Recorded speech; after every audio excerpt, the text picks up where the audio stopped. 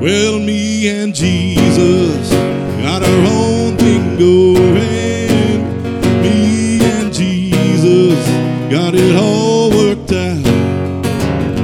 Me and Jesus got our own thing going. We don't need anybody to tell us what it's all about. I know a man who once was a sinner. I know a man who once was a drunk.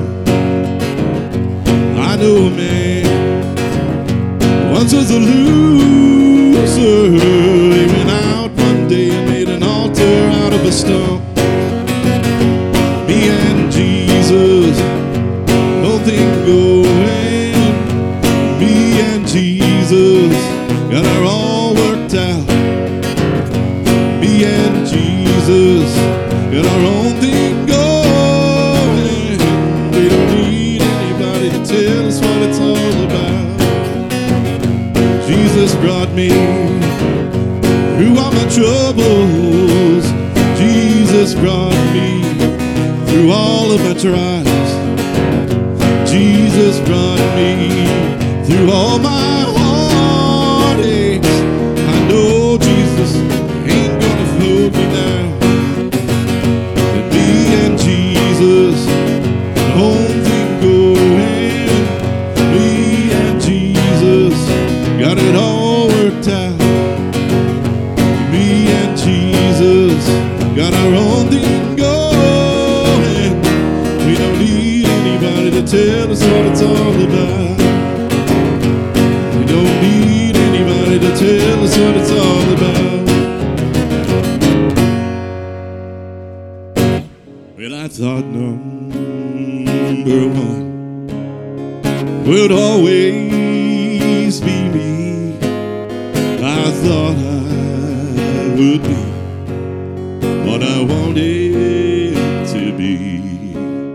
Well, I thought I could live on life's sinking sand, but I can't even walk without you holding my hand. Well, I thought I could do a lot on my own. Well, I thought I could make it all alone.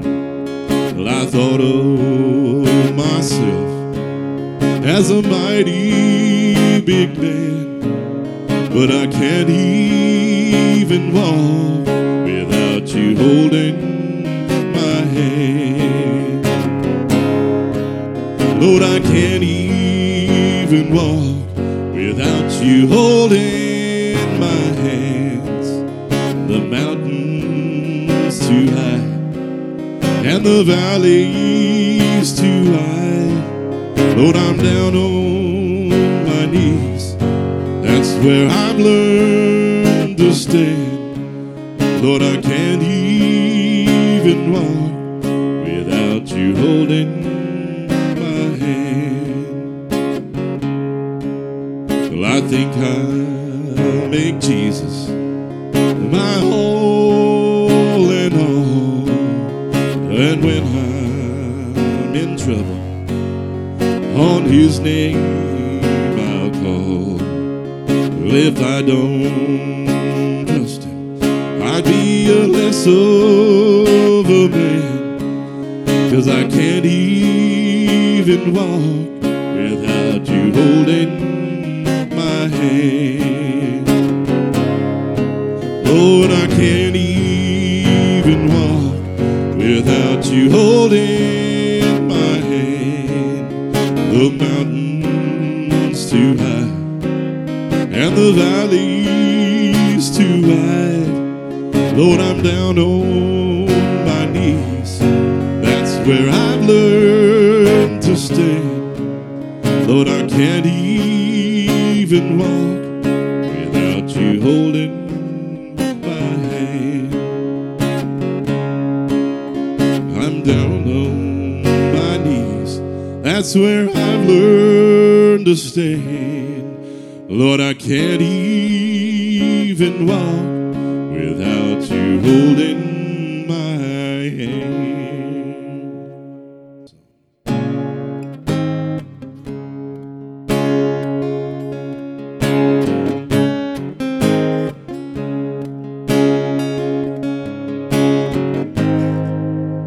I'm aware of everything that's wrong with me, but still you accept me anyway.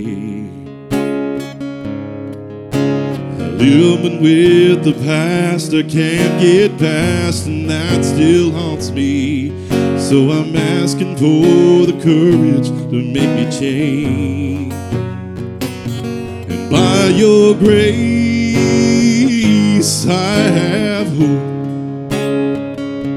I've already paid every debt I owe. Take my chains and make me see. And by your grace I've been set free.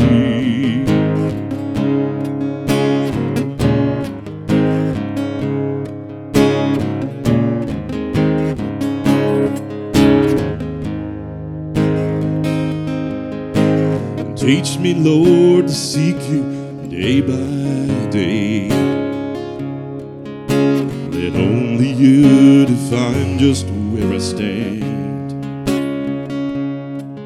Let me not take you for granted, all the depths of your forgiveness, 'cause the only way I'm gonna be a better man is by your grace. I have hope. You've already paid every debt I owe. Take these chains and make me see that by your grace I've been set free. And I got a long way to go, but Lord, I know there's not a step I'm gonna take that you're not with me. I got a long way to go, but Lord, I know there's not a step I'm gonna take that you're not with me. I've got a long way to go, but Lord, I know there's not a step I'm gonna take that you're not with me. I know you're with me,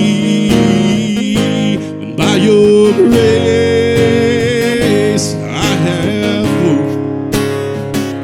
You've already paid every debt I owe.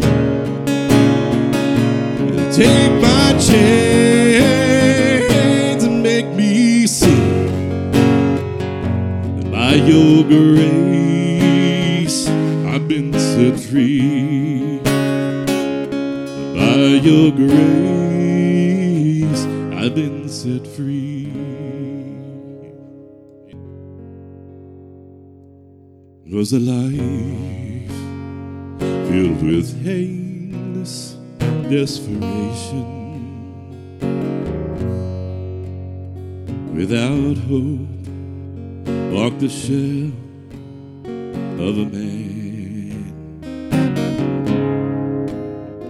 Then a hand with a nail print stretched downward. Just one touch and a new life began. And the old rugged cross made the difference in a life bound for heartache and defeat. I will praise him forever and ever, for the cross made the difference for me.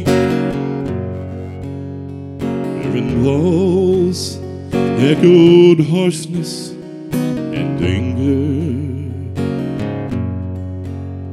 Little feet ran in terror to hide. Now those walls flame with love, warmth, and laughter. Since the giver of life moved inside,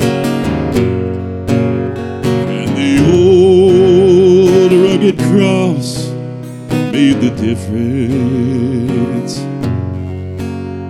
in a life bound for heartache and defeat. I will praise Him forever and ever, for the cross made the difference for me. There's a room filled with sad, ashen faces. Without hope, death has wrapped them in gloom. And at the sight of the saint there's rejoicing, for life can't be sealed in a tomb. And the old rugged cross made the difference in the life bound for heartache and defeat. I will praise Him forever and ever, for the cross made the difference to me. I will praise Him forever and ever, for the cross made the difference for me. All right. How's everybody doing? You know, it's good that we can let our pastor have time off and spend time with his family, and we have people in this church that can step up and fill this. And just a quick story is I was hoping Sammy would have, since he was the first to respond, that he would have taken it instead of me. But, you know, I got a little prod from Jesus and saying, no, it's you. So I waited a little bit before I responded, and I said, no, I got this. So hopefully today what I have for you is going to be good. The title, I'll go ahead and give you the title, is Why Is It So Hard to Be a Christian? And you know, Sam, we were just talking in the back is, you know, today just, you know, this whole week just seemed like everything flew and I got nothing done. So, you know, things like that happen, and, you know, Sam was like, no, things flew and I got lots of stuff done. So it goes both ways. But since Amber already gave the praise report on there, I'll just give a little joke. I always tell her that, you know, if you've ever seen Young Frankenstein, that Igor went and got the brain Abby normal. That's always tease her with, is that she's Abby normal. But no, I'm telling you what, that Friday was a sleepless night for me, even though I was in the bed. Because, you know, the last time we went in for a CTA scan, we were in the hospital. So it was great to hear that when she got in there, it was, 15, 20 minutes, she was back in there, and she says, no, everything's good. 5, 10 minutes later, the doctor already had posted his things, and everything looked good. So she's good. So we were there. So why is it hard to be a Christian? We don't know, right? You know, some people say, no, it's not hard. And some people do say hard. So what I'm going to talk about is it's a perspective thing. Just like they look at us as a perspective. And I think we have it wrong. A lot of us think, you know, when you put it out there, it's supposed to be His will we should be following and not our own will. And a lot of times I talk about a permissive will versus His perfect will. he allows a permissive will because we have good intentions when we do it, but it's still not his perfect will. So we have to kind of do that. We have to kind of watch. Because I'm very analytical. I'll tell you that right now. I have a puzzle brain. I love puzzles. I love things like that. So I'm always like, let's do it this way. If this don't work, I've got this way, and if that one don't work, I've got this way. God says, no, I got the way, and that should be it. But I still have A, B, C, D, and however many I need to get a hold to. But if you look at today's society, they have gone out to desensitize America. We have exposure to foul language, violence, sexual situations in our faces every day. If you look at TV today, oh my gosh. Growing up, I used to watch Leave It to Beaver and all that kind of stuff, and that stuff was not what they show now. Now they show stuff, and you're wondering, it's like how they get away with it. But our everyday living has started rapidly declining right before our own eyes, and most of us have fallen in the trap. So one of the things I want to let you do today is Romans 3:23, one of Pastor's favorite ones, and I like it too. It says, "For all have sinned and fall short of the glory of God." We're not perfect. Hopefully you don't claim to be perfect. Don't set a pedestal for yourself. We had one perfect life in this lifetime that did it, and he even struggled with it. But as long as we're striving to be that way, I think that perfection will be in time, and then when we get to our heavenly bodies, we will have the perfection that we need. One of the things I wanted to look at is what does society say Christian is? And I refer to a lot of it if you've ever seen the Jesus Revolution that came out.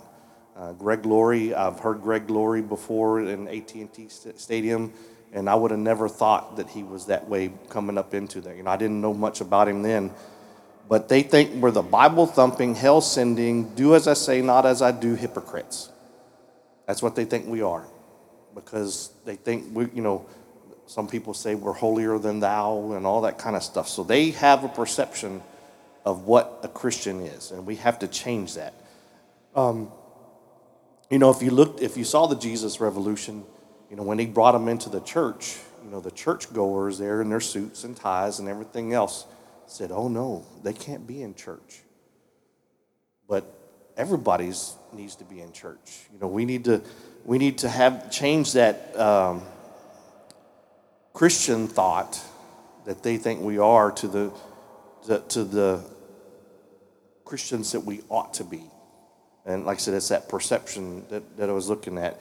And we need to start making real changes in the world. So I've got questions that I'm going to go through, and then I've got some keys that we're going to talk about here. And then here's some questions that most Christians ask is, why doesn't God make life of a Christian easy? And was Jesus' life easy? No. He had to walk it every day. Even through his walk through the desert, the devil tempted him through the desert. Now, how hard was it? I don't know. We read the parables, but I'm thinking he walked through the desert, so that, number one, that's already hard enough as it is. And then to go without food and all that stuff for, I think it was 40 days? So, there's life situations that we go through, and it wasn't easy. It says, even his hometown did not believe him. So he left his hometown to go spread the word. It says, if you look at his life, his walk, by example, was easy because of what he believed. Everything he turned to, he says, I'm about my Father's business. And that's what made his walk easier, because he knew what was expected of him. And it was getting others to understand that he is the way, he's our Messiah, the King of prophecy. But everybody expected a king like King David, King Saul, or King Solomon. They were big men. Even David was small at the time, but he was still fairly large. But you read in the Bible, they talked about wars and these leaders that were, that's what they were expecting, was these leaders to come in and just conquer the world for the Israelites. And that's not what he came to do. And I'll talk a little bit about that in a minute. So one of the things we need to do is we need to separate ourselves from the world. That's the devil's domain. You know, he was cast down here. He has domain down here. It says the culture we see in America has progressively changed concerning life, humanity, gender roles, and our children. He says our country may have been founded on Christian principles, but our country is no longer eager to put God first. So I got two long scriptures. I didn't want to really use some super long ones, but I think these are particularly for ours. Is in 2 Timothy 3:2-5. It says, people will be lovers of themselves, lovers of money, boastful, proud, abusive, disobedient to their parents, ungrateful, unholy, without love, unforgiving, slanderous, without self-control, brutal, not lovers of good, treacherous, rash, conceited, lovers of pleasure rather than lovers of God, having a form of godliness and denying its power. Have nothing to do with these people. That's what God said. Have nothing to do. And if you look at our society today, that's it. They're going. And in John 15:18-25, Jesus talks about, he says, if the world hates you, keep in mind that it hated me first.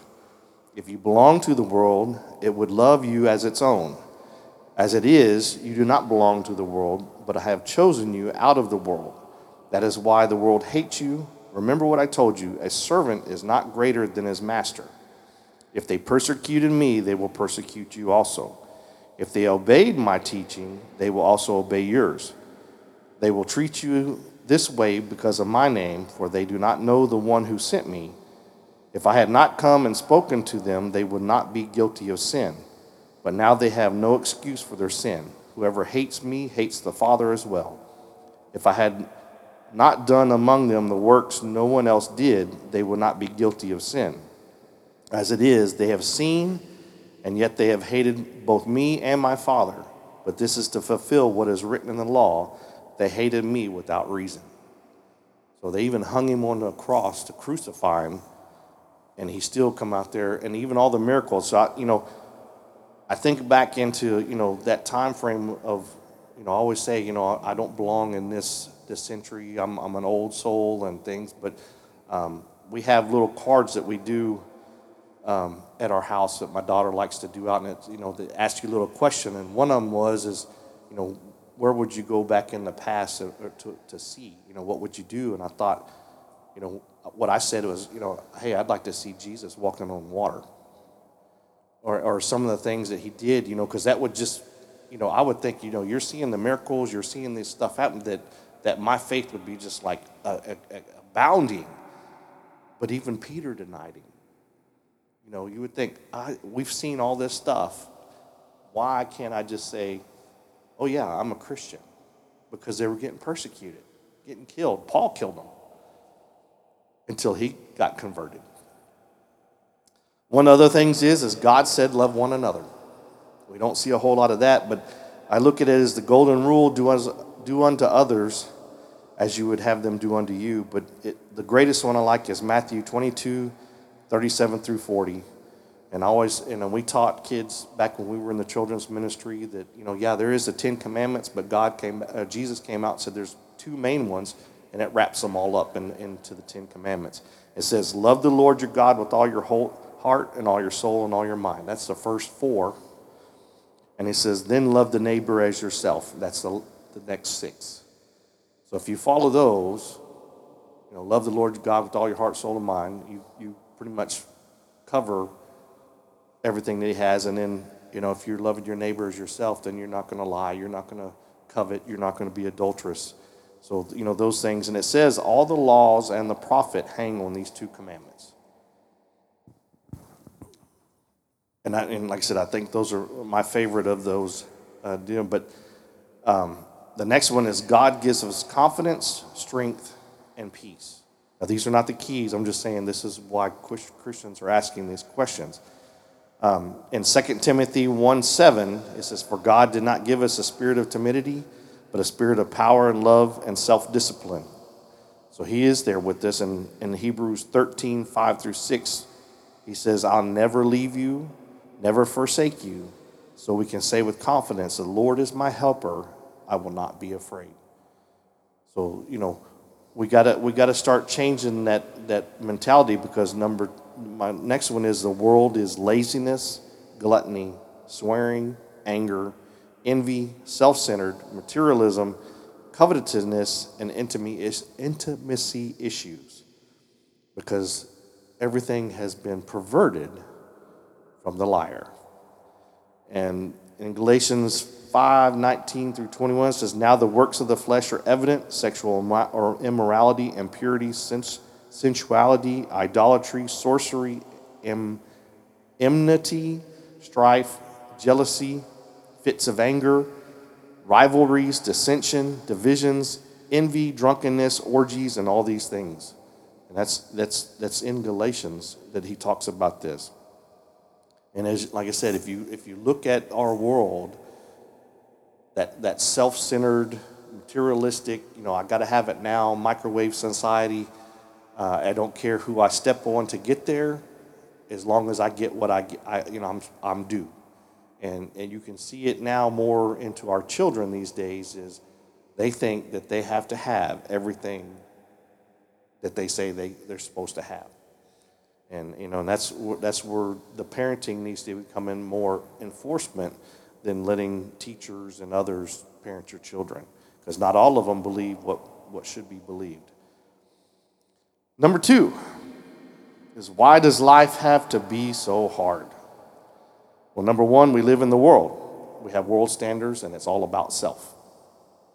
So if we're not following the world standards and we're following Christian standards, then of course it's going to be hard.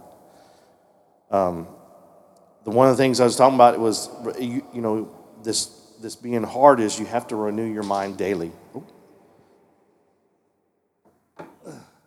And he talked about in there in the Lord's Prayer, it says, give us today our daily bread. He didn't say give us bread.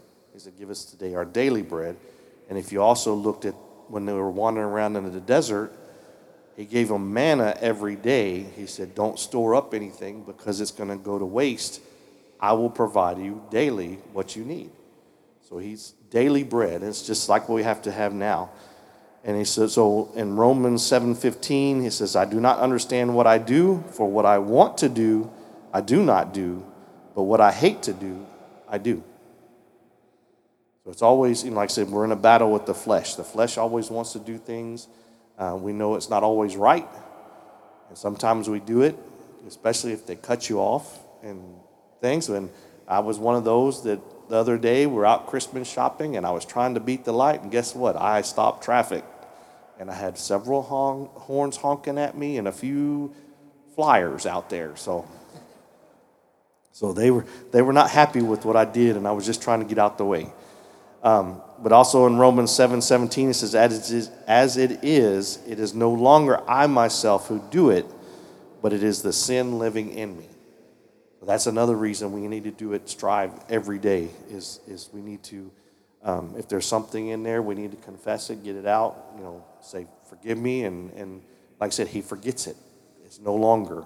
He doesn't keep a tabulation of, how many times you sinned, and it's gone.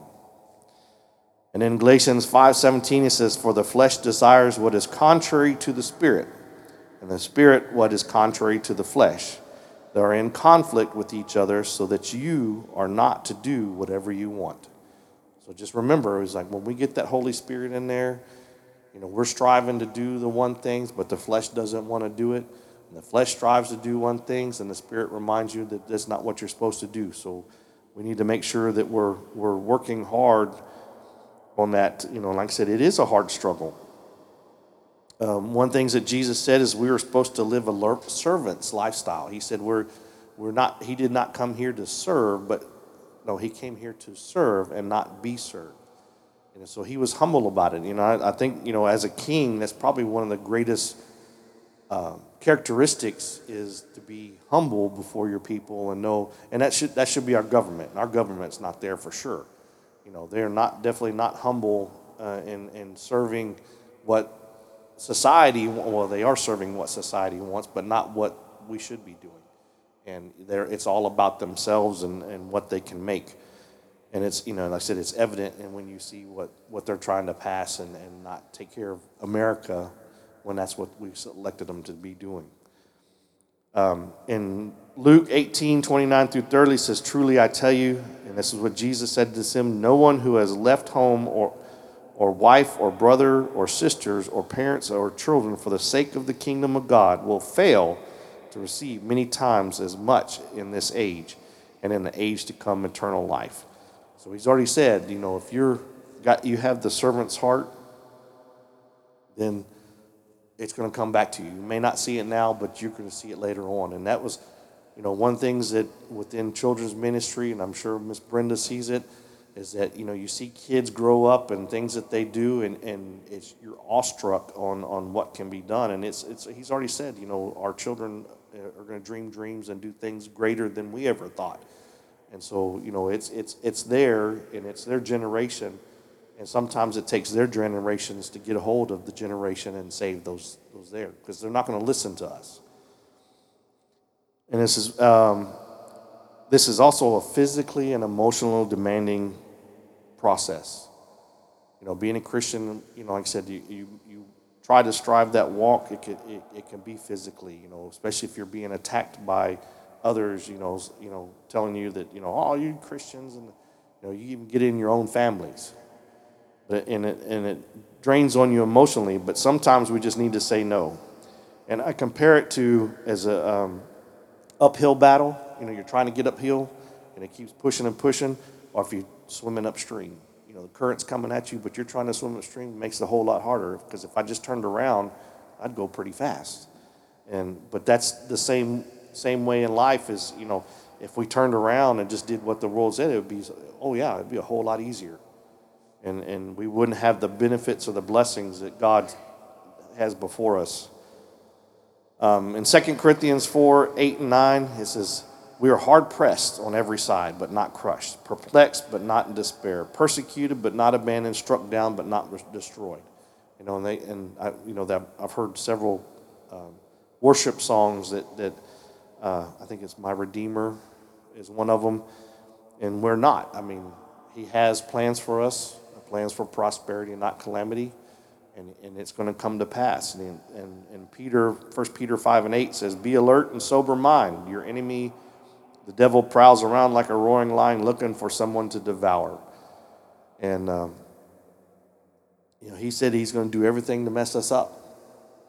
But that mess up that he's doing makes it a message or a testimony later on in life. And it may not come in our time frame, but God will use it to glorify his name. And then how does God support our lives? First off, it's the fruits of the Spirit. Love, joy, peace, patience, kindness, goodness, faithfulness, gentleness, and self-control. And in 2 Corinthians 8:12, it says, for if the willingness is there, the gift is acceptable according to what one has, not according to what one does not have. So, like I said, if and you have to be careful when you pray for that, because if you pray for patience, it may be a test, not just giving you patience. Testing you, can you be patient?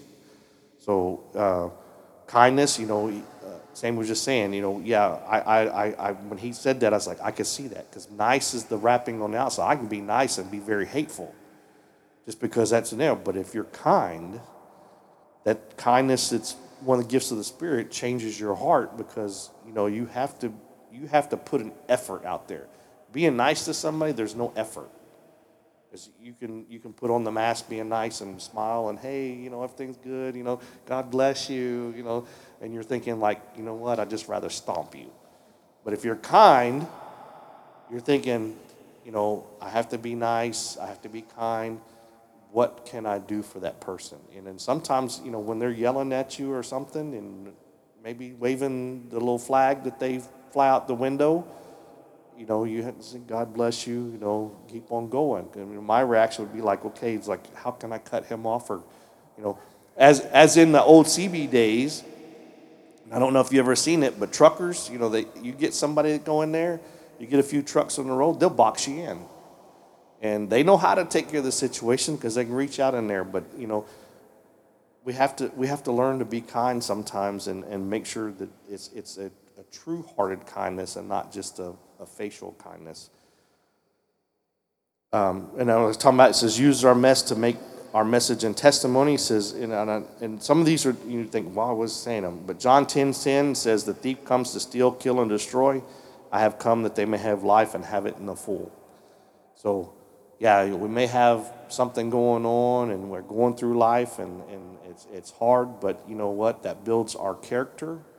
It builds the testimony, and somebody here that comes walking in that door may need to hear that from somebody that, you know what? I'm not the only one out there that's living this life, and it's not a, I'm struggling. And then, like I said, today, we were talking back, two different versions. We're struggling through the week or things went going on. One was like, well, I made it through the week, but it was still hard. But then one was easy going through the week. But, Sammy could say, hey, this is what I did this week. This is what made my life easy. Well, then maybe that's something I need to try. So, like I said, each one of us has something to give back to everybody else here. And that's what goes to my third one is iron sharpens iron. And that's our growth in being spirit-led. And Philippians 4:13 says, I can do all things through Christ who strengthens me. In Ephesians 6:12, it says, for our struggle is not with flesh and blood, but against the rulers, against the authorities, against the powers of this dark world, and against spiritual forces of evil in heavenly realms. And, if you look at today, we see the fight with Israel.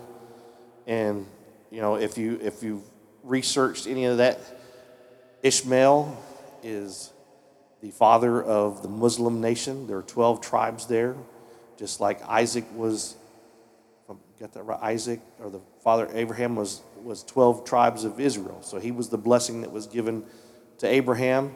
But he also, when he sent him away, God came to his mother and said, your son will be blessed.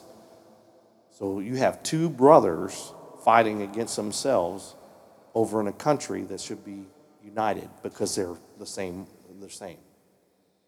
And I've been overseas in the third world countries, and every war I've been in, when I was in Bosnia for a while, when I was in Iraq for a while, it's all about whose religion is more adept in there. And every time you've seen something going on, it was to shoot, kill, and destroy, to wipe them out. And that's, I don't, brothers today, there have been brothers that says, I'm better than you. And we saw it, Esau and Jacob, one taking the birthright from the other one, and then eventually come back and ask for forgiveness, and he changed his name to Israel. So, things change. So it's not just happening here, but it's happened long time ago. Number 4 is what does the church do to help? Number 1, if you have a church that brings the truth, like our pastor, and I'm grateful for him, and he stands on that word, and he does not candy coat it, and he does not tickle my ear. He will reach into my mailbox or my email and put the foot in like nobody's business. And, that's what the church needs. We don't need somebody up there saying, hey, this is the way, this is what you can do. There's been several preachers out there. I've heard several ones that, we have a right, claim it, believe it and claim it or whatever, receive it. Yeah, there's some things that we can, but some things we have to work on as a church and bring that truth. And it says, Philippians 1:15 through 18, is it is true that some preach Christ out of envy and rivalry, but others out of goodwill. The latter do so out of love, knowing that I am put here for the defense of the gospel. The former preach Christ out of the selfish ambition, not sincerely, supposing that they can stir up trouble for me while I'm in the chains. But what does it matter? The important thing is that every way, whether from false motives or true, Christ is preached. And because of this, I rejoice. Yes, and I will continue to rejoice. So that was Paul being in prison in there. He says, as long as Christ is being preached, we need to uplift that. And that's, like I said, there's people that do it standing on the truth, and then there's some that are selfish about it. They still preach the word, and God's word is not going to come back void. If you're using the message and God wrote it in the scriptures and you're spouting that scripture off, it's not going to come back void. Now, the heart of the person giving it may, like I said, is it I'm doing this to boast myself, or am I doing it to, like our pastor does, is to bring our people up to where we need to be? Our church helps to edify. That's making Christianity more of a natural living example. This is to instruct and improve spiritual growth each other through the truth. And one of the things I always look at is, as we age and our elders come through, they've lived their lives. Their lives have been a walk. And if we follow some of the examples that they walked, being true to what Christianity is, we can learn from that. There's a lot of people says, hey, old fogey, you don't know what you're talking about. But you have life lessons that you've learned. As we get older, we have more life lessons that we learn. You see it in marriages today. Back a long time ago, you would see 50 years or longer or 30 years. And now it's like, if I don't like you in a year, we're done. They don't want to have the struggles through marriage and things like that. And there are heartaches. Me and Amber are not on our first rodeo. We're on our second one. But we both said, somebody's going to have to go in the grave for this one to end. And we've kept that as part of our deal. And I think a couple of times she was wanting to put me in that grave. So, but I said, it was our tenacity to stay, no matter what happened, I'm not the best. And my kids will tell you I'm not the best. But, like I said, we got to make those changes as we go through, and you have to strive to be that more perfect person. You're not going to be perfect, but you will strive to do there. And the church is a life system. Blessed to be a blessing is what I call it, living the Beatitudes. And if you've been in the Beatitudes, Matthew 5, 3 through 12, it says, blessed are the poor in spirit, for theirs is the kingdom of heaven. It says, blessed are those who mourn, for they will be comforted.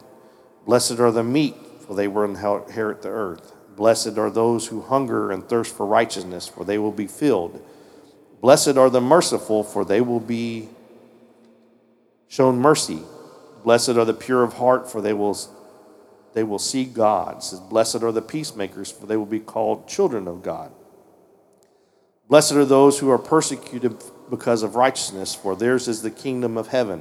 It says, blessed are you when people insult you, persecute you, and falsely say all kinds of evil against you because of me. He says, rejoice and be glad, because great is your reward in heaven.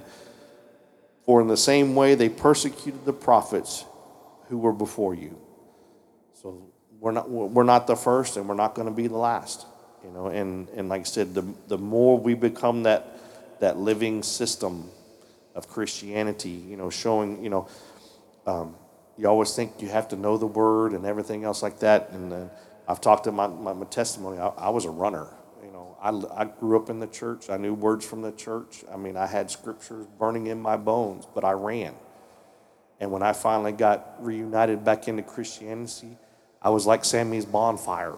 When he lit it up, it went crazy, and I did. I was on fire.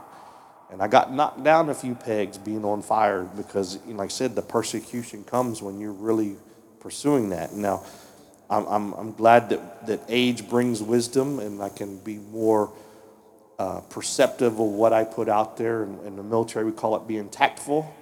And, when you start sharing something that you can put it in a way and they can see that you are being truthful and humble about it, not just trying to tell them something. I'm not the Bible thumper, trying to get them to change. Okay, so number 5, so what can I do to know what God wants me to do in my life? And this is all, why is it so hard to be a Christian? He says, number 1, we need to read the Bible, be engaged in God's Word, practical tools like devotionals, Bible reading plans, online studies, and the word your pastor preaches to you on Sundays. Continue to be saturated and drenched in God's Word, which the Holy Spirit uses to change you into the image of Christ. So all that we get going all the time, and I know I don't do it. I get busy with life, and I know I should be into the Word more. I do have a lot of it in there, so God reminds me all the time that if something's going on, I'll get scriptures pop into my head, and I'm like, okay, I get it, I get it. So I need to start meditating on those a lot more. We need to pray. This is the conversation with God that can take place anywhere. Doesn't have to be formal prayer, but with God sitting right next to you. You could just be talking to him, and he's there. Just like we talk to our own fathers and brothers and sisters and mothers, that's all you have to do is talk to him. It doesn't have to be some whole, oh Lord, So, that, like I say, just God, it's like, I'm struggling today. This is really beating me down. I do not know what to do, and that's when he takes control. And the Holy Spirit will intercede on your behalf. Sometimes we don't have the words to say, and moanings and groanings, and one of the things that, and I know my wife disliked me there for a while. When I got that bonfire in me, I went charging hell with the water pistol, and I got knocked down. But one of the things that came on, and Pastor talks about it, is prayer languages, and I was moaning and groaning. I mean, I got back from that trip out there on a hill that I shouldn't have been on, and I got whooped because I was preaching in Jesus' name, but I wasn't quite there yet, and the devil whooped up on me pretty good, and I had a fever of 104, I think it was, and was going to should have gone to the hospital, but after I got through with that night, I was refreshed, because the interceding of the Spirit was there, and I didn't have a fever anymore, but I was speaking in a language that I didn't know, and I was out of it. I'm telling you, I didn't know, but the groanings happened, and God put me where I needed to be. But then, as I spoke to my pastor the next day, he said, "Boy," he says, "you don't go in that war by yourself." And so I learned real quick that you have to be a little bit more careful about what you do, because if you challenge it with a water pistol, you're not going to put out too many fires. You need a big fire hose and a fire truck and a good team behind you. You also need a sphere of influence and accountability. So that the support of Christian community relationships with the believing friends you have. It's just take the initiative to connect with them, learn to ask each other the uncomfortable questions. To keep and help each other to be accountable. The church is not a building on Sunday, but rather it's about the real relationships you have 24/7. So, that's one of the things you do. And I relate this to my dad, as my dad has a sphere of influence when he walks in. He just can talk to people and understand. He's been around, like I said, he's 85. And he's been in the business for a long time. Engineering is his forte, and I swear every time we get somebody come in there, they've got some kind of engineering thing, and he'll talk for hours and hours and hours. If it's not about engineering, it's about beekeeping, and he can talk hours and hours and hours about it. So, and like I said, you build up a sphere of influence here. Each one, and that's why I love this church. It's because it's a family. I walked in the door, it felt like a family, and, no matter what you're struggling with, it seems like everybody's got your back. And that's what and I'll let you know, I've been a soldier for 26 years, and I have your back. Ain't nobody going to come in this place and take the people I love. So I'm telling you right now that, it's good to have not only my physical family, but my spiritual family as well. So here are I've got to the keys now. So how can we have a more natural lifestyle? First, we need to have faith. We must believe. It is not a required skill, an education, wealth, or a talent. That faith is just something, we have to believe, and I think it's in Hebrews 1, it's the substance of things hoped for and the evidence of things not seen. That's the faith. And even the apostles said, when he was talking about it, he said, they asked, increase our faith.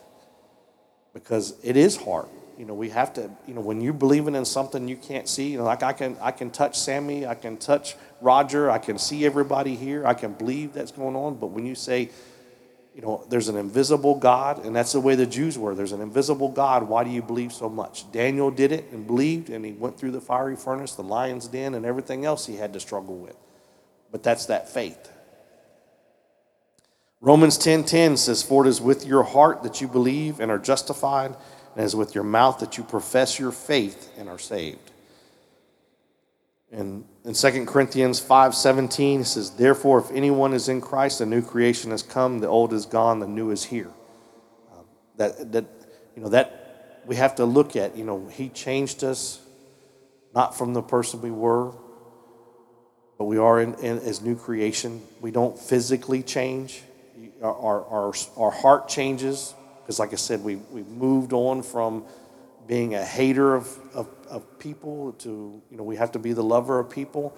And like I said, sometimes it doesn't come across that way when we're dealing with people. But that's like I said, we have to have our faith that if we speak the word, it's going to come about. You may say something to somebody and not see it, but later on in life, it may come about. And then as we get into the glory of heaven, you're going to get up there one day, and that one person that you may have said something to said, you know what? You may not have seen it, but you changed my life. And through that change, I don't know if y'all remember the hair commercial. It says, she goes, and they told one friend, and so on, and so on, and so on.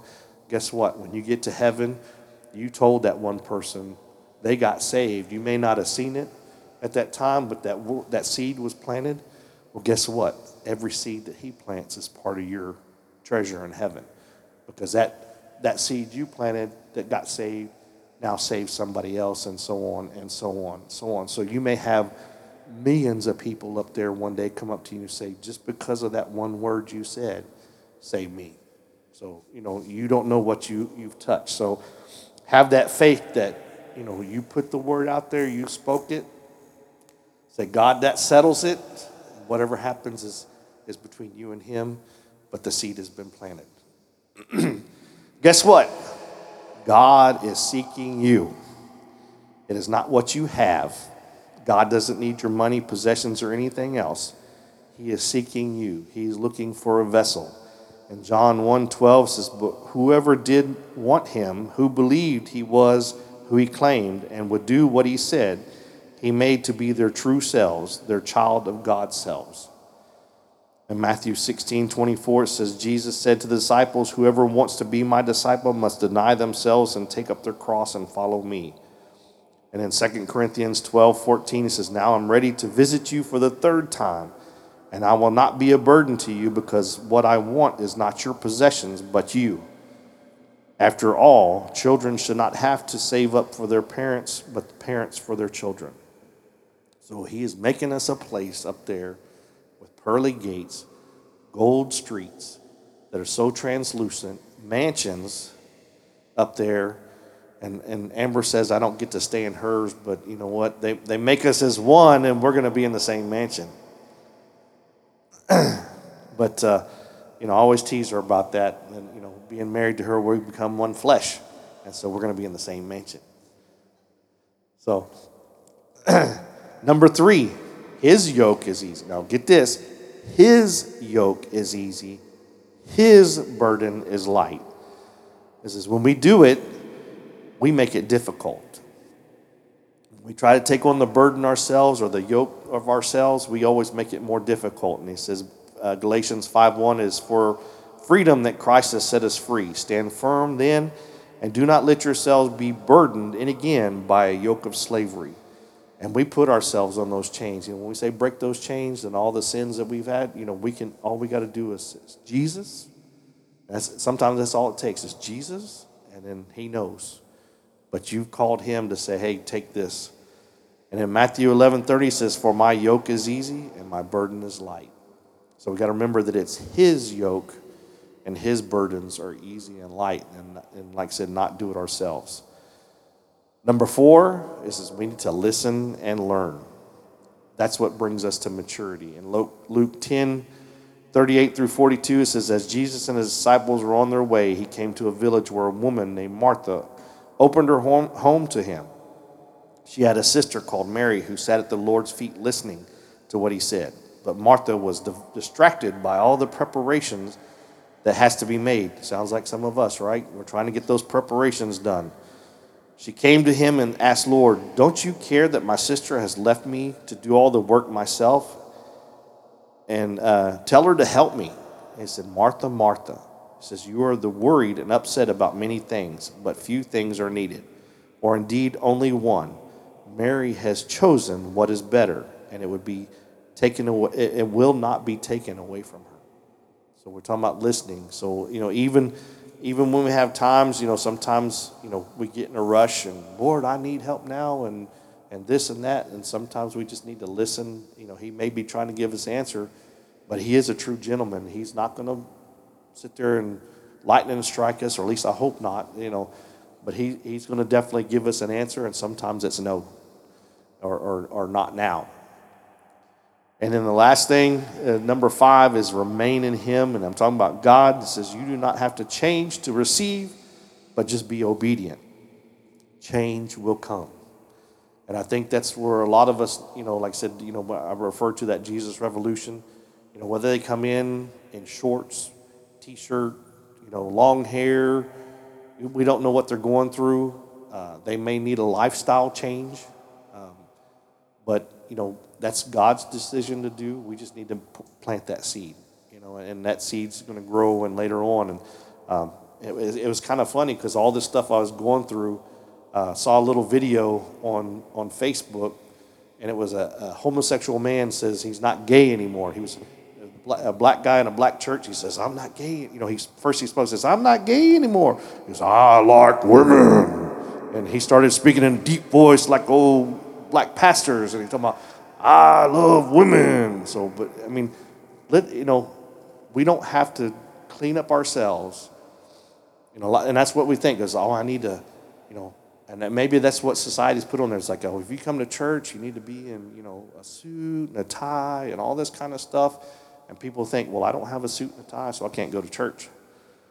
Well, no, you just come to church, and God will clean up the mess, and he's going to make that message that you're going to be able to talk to somebody, that needs to hear it from you. And in 1 Corinthians 6:20, it says, you were bought at a price.